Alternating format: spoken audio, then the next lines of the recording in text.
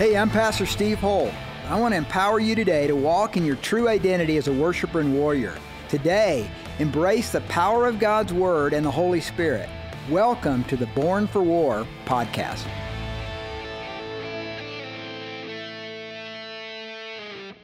So I want to welcome you, and if you've been a part of kind of this journey of Passion Week, it's been really interesting because God spoke to me to speak on the kingdom of God during Passion Week. So, if you recall, if you were part of the church back then, that was last Sunday, by the way, that was Palm Sunday. That was the inauguration, in a sense, going viral of Jesus. So before that, if you recall, every time Jesus healed the sick, every time Jesus cast out a demon, he told everybody, shh, don't tell anyone, don't tell anyone. But when he comes on Palm Sunday, when he comes down that road from the Mount of Olives into Jerusalem, he wants everybody to know. He's going viral. It's on his Facebook page. I mean, he's really letting the world know, I'm the King of Kings and the Lord of Lords. He's pronouncing the kingdom of God. If you recall, when I spoke on that, I spoke on the fact that there were two opposition groups to Jesus when he came in. And by the way, men and women, when you become a Jesus follower, if you truly become a disciple, you'll always have opposition in these two areas. The first one was religious. Religion hates Jesus followers. And I remember when I first got saved, when I first came to know the Lord, I was at the University of Georgia, it was religion that opposed me. In other words, it's kind of funny because I grew up in a family where I went through catechism and all this stuff that I did, which was supposed to make me like a good Christian and everything. And then when I became one, nobody liked it. So here's a real problem. The second thing is political. You'll always have political opposition to Jesus followers. People who are really fired up for Jesus. And here's why. Because we have a different king. So because we have a different king and we're about a different kingdom, the kingdoms of this earth oppose that. They don't like that. And so Jesus comes in and he's opposed by the religious leaders. He's opposed by the political leaders. Then on Wednesday, we had our Seder. How many of you were at the Seder? Okay, a lot of you. We had over 300 people came to the Seder. Awesome. Tables everywhere. Fantastic time together. But we were reenacting the Last Supper, and we were going through the symbols of that. And it's at the Seder, or the Last Supper, that Jesus said, it's going to be my blood that's going to redeem the world. It's going to be my body broken for you, my blood shed for you. I'm going to redeem you as a king. Then on Good Friday, some of you are part of Good Friday. On Good Friday, we talked about the fact that Jesus was not crucified for being a prophet. The world is not that animated by nor fearful of prophets and priests. They're not. Prophets and priests tend to be religious. Jesus came as a king of a kingdom. And that really started freaking everybody out from the beginning. If you remember, Herod couldn't care less about babies being born in Bethlehem. But when he heard from these three magicians, these three magi, these three astrologers, that a king of the Jews, the star of the king, the kingly star, had led them to Bethlehem, and that there was a king of the Jews that was going to be born, Herod gets animated. Herod starts saying, if you find him, let me know so that I can come and worship him. So Jesus comes with this kingdom, and it makes him an outlaw. So by that day, 4 days later, he's nailed to a cross and he's put in a tomb for being a king. Over his head was the banner, Jesus Christ, King of the Jews. King of the Jews. He was crucified for being a king. So now we come up to this third day. So turn in your Bibles to Matthew chapter 28. If you don't have a Bible, we've got Bibles in the back of the chairs in front of you. If you came, you don't have a Bible at all, take it. Or if you like our Bible better, take it. It's your Bible. So, as you're turning, remember what I said on Good Friday. Let me say it again. The kingdom began. The kingdom revolution began on Good Friday. On that day, Christ was crucified. That's when it all started. In other words, men and women, we would not have a resurrection if we didn't have a cross. You have to have a cross before you have a resurrection. By the way, that's true in all of our lives. If you can't take on the cross, you're not going to have a resurrection. So in Matthew 28, Matthew is summing up the final part of his book. It's the final chapter. Now after the Sabbath, the first day of the week began to dawn, Mary Magdalene and another Mary came to see the tomb. And behold, there was a great earthquake, for an angel of the Lord descended from heaven and came and rolled back the stone from the door and sat on it. His countenance was like lightning, and his clothing as white as snow. I can't imagine how many people I've heard through the years say, if an angel would appear to me, I'd believe. Now, what kind of angel are you talking about? If you're talking about Monica from Touched by an Angel who has an Irish accent and looks really good, no. This is a different kind of angel. This is a biblical angel. This is what angels are actually like. And probably with one centurion and a garrison of soldiers, this was their reaction. And the guards, verse 4, shook for fear of him and became like dead men. You probably don't want to meet an angel, gang. But if that's what it takes, then so be it. But just be ready. You'll be changed forever. But the angel answered and said to the women, do not be afraid, for I know that you seek Jesus who was crucified. He's not here, for he is risen, as he said. Come see the place where the Lord lay, and go quickly and tell his disciples that he's risen from the dead. And indeed, he is going before you into Galilee. There you will see him.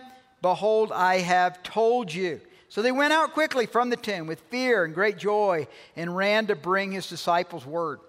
And as they went to his disciples, behold, Jesus met them. I love this. The first words of Jesus after the resurrection are rejoice. That's a good word, man. You can preach a message on that. When Christ comes into your life, he says to you, rejoice. Rejoice. It's a new day, man. It's a new revolution in your heart. So they came and they held him by his feet and they worshiped him.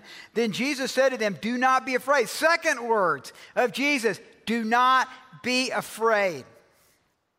Some of you are here and you are full of anxiety.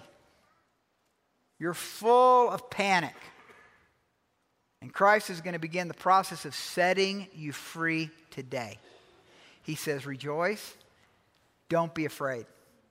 Go and tell my brethren to go to Galilee, and there they will see me. Now while they were going, behold, some of the guards came into the city, reported to the chief priest all the things that had happened.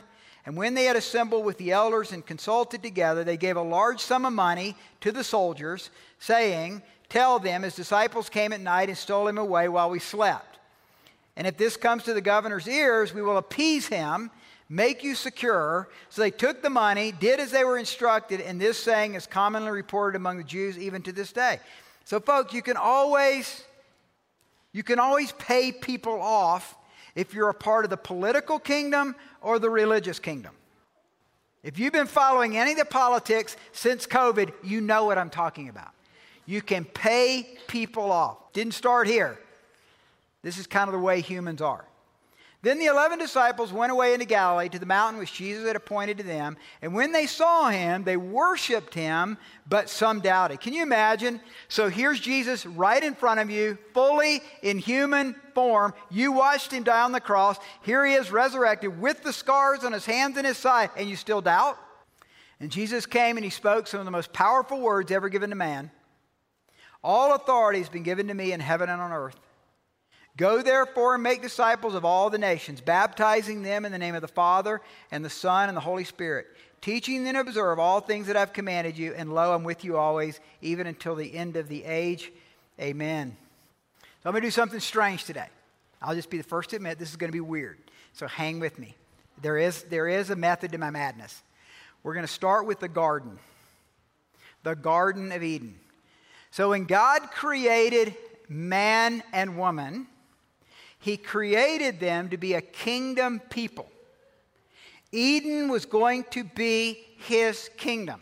The purpose of man and woman, created in the image of God, was to plant Edens all over the earth. They were born for immortality. They weren't supposed to die. The king was going to have intimacy with them. And the first commandment was not love the Lord your God with all your heart. The first commandment, found in Genesis, God said, let us make man in our image according to our likeness. Let them have dominion over the fish of the sea, over the birds of the air, and over the cattle, and over all the earth, and over every creeping thing that creeps on the earth. So God created man in his own image. In the image of God, he created him, male and female, he created them. We were commanded by God to have dominion. The man had the image of God. The woman had the image of God. The anointing of the king as a citizen of the kingdom was upon them. It was a community of the kingdom. And then Adam and Eve chose, by their free will, to rebel. They made the first declaration of independence. That declaration of independence is we're going to go our way. And in so doing, they lost the kingdom. They ran from God. We inherited that, and three things happened. If you're taking notes, write down these three things. Number one, they lost the kingdom of God. We lost the kingdom of God. In other words, everything that we had of a kingdom of God was there. They lost that. And what happened, church, is this, is that where they were thirsty, they started eating bread. Because here's what we do. We replace the kingdom with religion. That's what we always do. And you can see, you follow the book of Genesis, you follow the entire Old Testament, it's religion. We take the relationship that we have with God and replace it with rules and regulations. And so where we are thirsty, we eat bread. And it could be raisin bread. It could be homemade sourdough bread. It could be organic bread. It could be raisin, walnut, organic, sourdough bread. But if you're thirsty, it doesn't quench your thirst. You're made for the fountain of living water that quenches your thirst and never runs dry through Jesus Christ. But we replace it with bread. The first thing, we lost the kingdom. Second, we lost fellowship with the king. We lost a personal, vital, dynamic relationship with the king, with Christ. They turned their back on the king. They replaced it with religion. And a new sheriff came into town. An unelected sheriff took over the earth, and his name is Satan. Satan took over. So number three, Satan and demons took over the earth. So the kingdom was lost. The king was pushed aside, and Satan and the powers of darkness took over the earth. And the first thing that we hear about Satan is he's a murderer. And the first thing that happens in Genesis is murder. Cain kills Abel.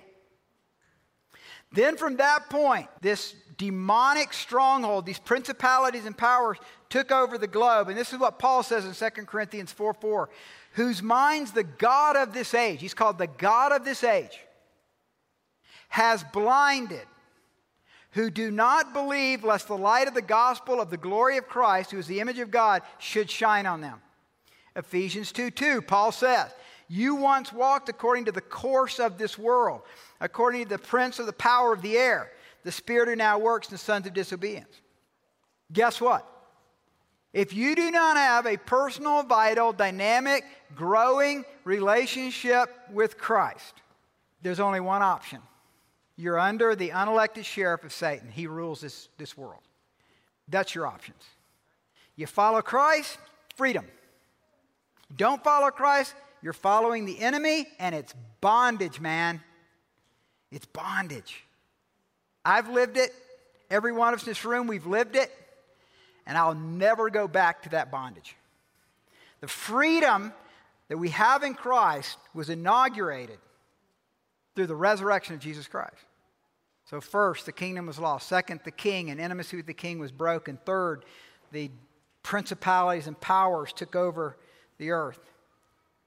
So when Jesus shows up, he starts speaking about a king and a kingdom of freedom. He says, you shall know the truth shall set you what? Free. It's a freedom, it's a freedom kingdom. That's why communist governments, that's why some of the government that's happening in the United States wants to lock you guys down into bondage. And the first thing they want to do is, you got to outlaw prayer, man. You got to outlaw the Bible. You got to get that out, because when people start believing this stuff, guess what happens? They start having a mind of their own. You start having a mind of your own, you start getting creative. Wow. You start to have freedom. You start to have joy. You start to know what righteousness, peace, and joy is, which is the fruit of the kingdom. And what happens is that nobody can lock that down. No government, no religion can lock down the kingdom over our lives. So Jesus said this when he came. The thief comes to steal, kill, and destroy. That's the job description of the enemy. Steal, kill, destroy. But I came that you might have life and might have it abundantly. So the abundant life, the joyful life, the power-filled life through the Holy Spirit comes through Jesus. Now write this down. It's really important. Jesus modeled the kingdom through healing the sick and casting out demons. Jesus modeled the kingdom by healing the sick and casting out demons. He established the kingdom by dying on the cross. He established the kingdom of God through dying on the cross. He inaugurated the kingdom through the resurrection. He inaugurated the kingdom through the resurrection. And that's why we pray, our Father. Now Jesus taught us to pray, our Father who art in heaven, hallowed be thy name. I learned this when I was 7 years old.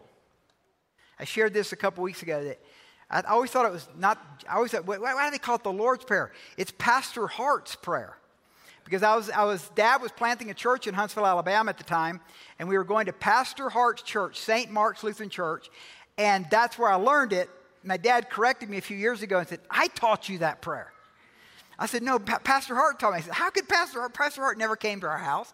But it was when we were at, anybody know that you have some skewed views of your childhood usually, and they're like, there's no reality to a lot of it? So do I. So I thought it was Pastor Hart's prayer. Here's what I was talking. Our Father, who art in heaven, hallowed be thy name. And by the way, in the scriptures, the name of God and God's presence are one and the same. Our Father, who art in heaven, hallowed be thy name. Thy, what? Kingdom come. He's telling us to pray this. Thy kingdom come, thy will be done on as it is in. Give us this day our daily bread. Forgive us our trespasses as we forgive those who trespass against us. Lead us not into temptation, but deliver us from, in the Greek, the evil one. This is a spiritual warfare prayer that I prayed almost every night as a kid. Didn't even know what I was praying. Thy kingdom come, thy will be done on earth as it is in heaven. Give us this day our daily bread. Forgive us our trespasses. We forgive those who trespass against us. Lead us not in temptation, but deliver us from the evil one. For thine is the what? And the forever and ever, amen. So Jesus comes, he's now got these disciples, and he's planning a heist. He's planning to break out of the sheriff's prison and inaugurate the overall strategy of God in Eden. The kingdom of God has come. The kingdom of God has come, and Jesus has come to reign on the earth. So Jesus had two messages. His first message was the kingdom of God. All through the Gospels, 100 times, kingdom of God, kingdom of God, kingdom of God. But then in Passion Week, in the final week, he makes a switch. He makes a transition. And the transition is, I'm leaving. I'm leaving. The king is leaving his kingdom. By the way, you can't have a kingdom without a king. And by the way, either Jesus is king over your life or you are. And at 18, I was smart enough to realize he's a lot smarter than me. And so I gave my kingdom up to him, and he took over the throne of my life. The king is leaving. He says, John 14, 15, 16, 17, he says, I'm leaving, I'm leaving, I'm leaving. Then he says this, the Holy Spirit's going to come. The Holy Spirit's going to come. So listen to me, folks, it's important. The king leaves his kingdom, he leaves behind in his colony a governor. And the governor rules for the king. And the governor ruling for the king is the Holy Spirit. If you receive Christ, you receive the Holy Spirit. You become a kingdom citizen. You become a citizen of God's kingdom. And the Spirit is ruling in your life. Couldn't have happened without the resurrection. You say, well, when are we going to get to the resurrection part? Okay, we're getting there. All right. Grammar time. Who hated grammar in school? Okay, you might hate this part. Okay. Prefixes change the meanings of words. Remember that in English class? Prefixes change the meanings of words. It's called a stem. Pose doesn't mean pose. Pose literally means in the Latin to write something. Come, C-O-M, a prefix, a stem, means to come together. So compose is to write something that comes together. That's where we get the word composition. Composition, right? Okay. Vide, V-I-D-E, in the Latin means, what does it mean? It means one. Die means two. Divide means we separate what's one into two. Well, the favorite prefix of God is re. So we get resurrection, re. So, how many of you own a car? Okay. You deem. That's your car. So what deem means. Deem, D-E-M, means to own something. Redeem means to own something again. Repent. Pent means to think. Pent means to think lofty thoughts. That's why you have penthouse. A penthouse is the highest apartment or townhouse or whatever it is up on a building. It's a pent. That's pent. Repent means to start thinking lofty thoughts. In other words, to quit thinking your lowly thoughts, start thinking lofty thoughts. That's what literally repent means. Now we come to the word resurrection. Well, resurrection comes from the word resurge in the Latin. So resurge. So surge, if you look up surge, it means like a fountain surging up. Resurge is that fountain bubbling up again. Resurrection means to bubble up again. It means new life again. That's resurrection. Now here's what's important. Re means to go back to the original. Re means, if you look it up, means to go back to the original. The resurrection, the resurge, the resurrection of Christ is a return to the original plan. That's pretty good. I think that's a good point. Say amen if you think that's a good point. That's a good point. So the resurrection is a return to the original plan. God wants to re-establish Eden, the temple, the holy ground of God in your heart. We're not going to have Eden anywhere on this earth, but we start having Eden in our heart. When we repent, when we turn from our ways and we start to follow His ways, you grow up. You become the person you were recreated to be. You go back to the original setting. You go back to the original purpose of your life. That's pretty good stuff, folks. That's what the resurrection is. So when I talk about the resurrection, three revolutionary thoughts on the resurrection. Here's what the purpose of the resurrection is. Number one, Christ's resurrection redeemed us from the power of sin. Christ's resurrection redeemed redeemed. He took ownership of your life and broke the power of sin. Now, to prove his victory over sin, he had to prove it, listen, he had to prove it through death. Why? Because, listen, the power of sin is death, and death is the power of sin. They produce each other. When we sinned, and I'm saying we in a vicarious way in the garden, when Adam and Eve sinned, the original plan was immortality. We died. They died. We all die.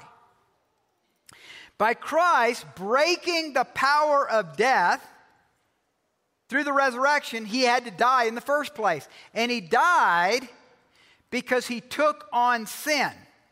Now listen to what I'm saying. Jesus was sinless. He could not die. He was immortal. But when they hammered those nails into his hand and they pierced his side and nailed his feet to that cross, and the cross was raised up, he became a scourge. Galatians' prophecy is that anyone who's raised up on a tree has sinned. He took on your sin so he could die. And he died to break the power of sin, because the power of sin is death. That's why, which we've been studying, we've been in Romans 6 recently, this is what Paul says. Now listen closely. Therefore, we were buried with him through baptism into death, that just as Christ was raised from the dead by the glory of the Father, even so we also should walk in newness of life. For if we've been united together in the likeness of his death, certainly we also shall be in the likeness of his resurrection.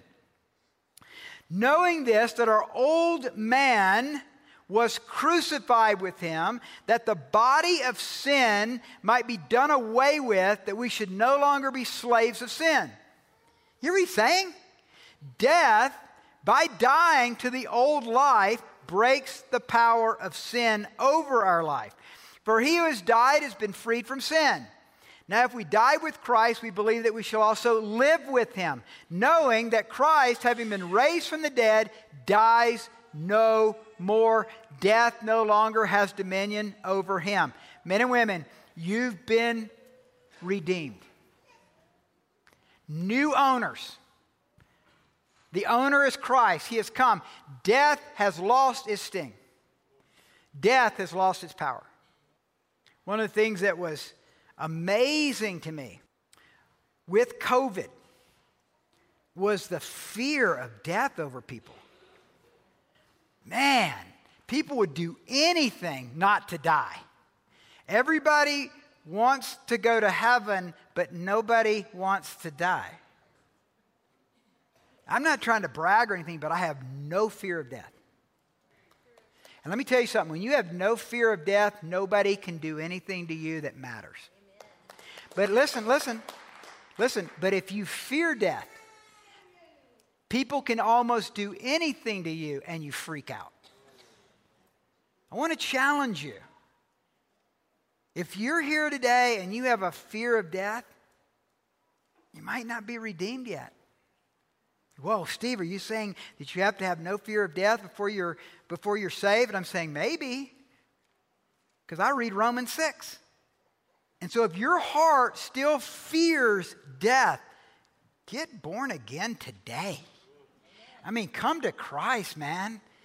I mean, grow up before you grow old. This is the time. This is the time. Receive Christ. He'll break the power of the fear of death, and you become immortal. And your immortality begins on that day. So number one, first thing, Christ's resurrection redeemed us from the power of sin. Number two, Christ's resurrection restored the power of the kingdom of God to the church. Christ's resurrection restored the power of the kingdom of God to the church. Guess what the church is? The church is not this building. The church is not this sanctuary. The church is you. The church is you and me. We're the church. We're a temple of the Holy Spirit. Ephesians 1, Paul says, And what is the exceeding greatness of his power toward us who believe, according to the working of his mighty power, which he worked in Christ when he raised him from the dead and seated him at the right hand in the heavenly places.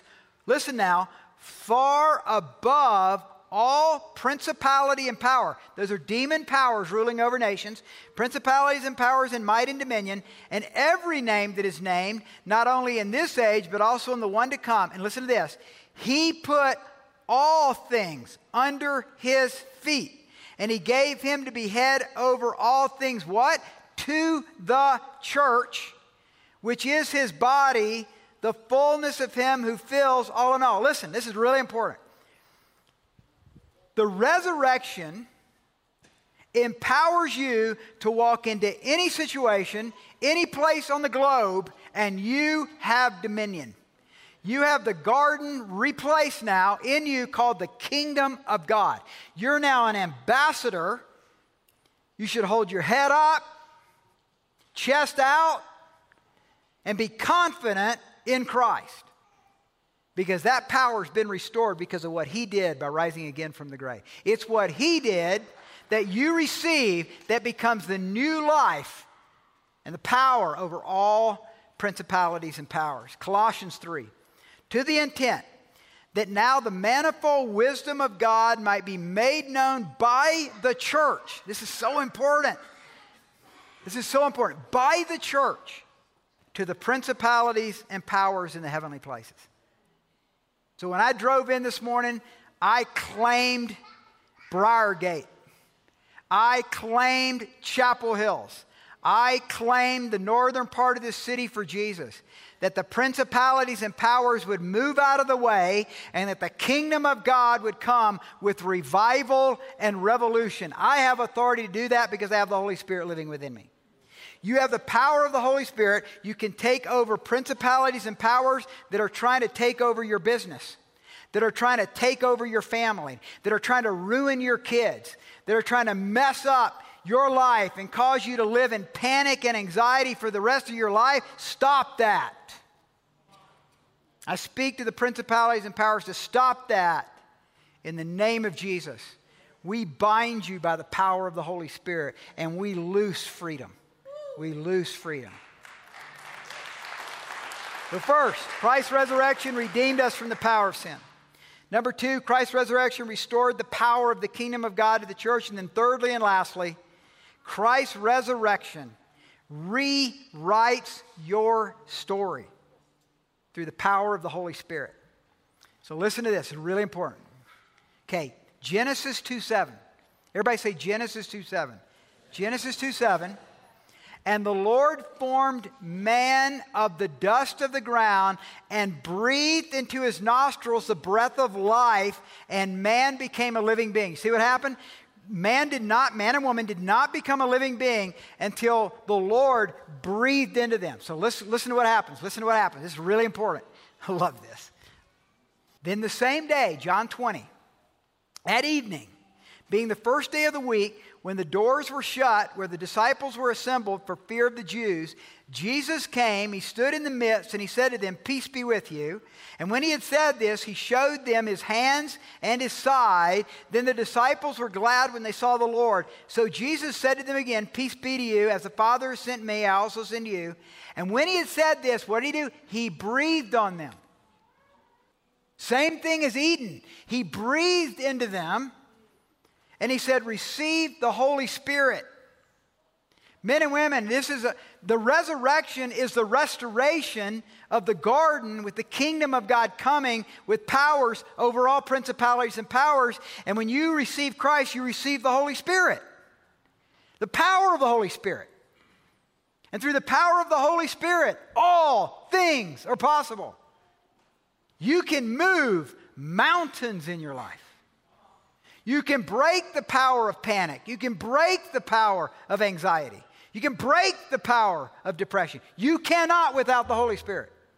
It will come back. But through becoming a kingdom citizen, you can be redeemed and restored.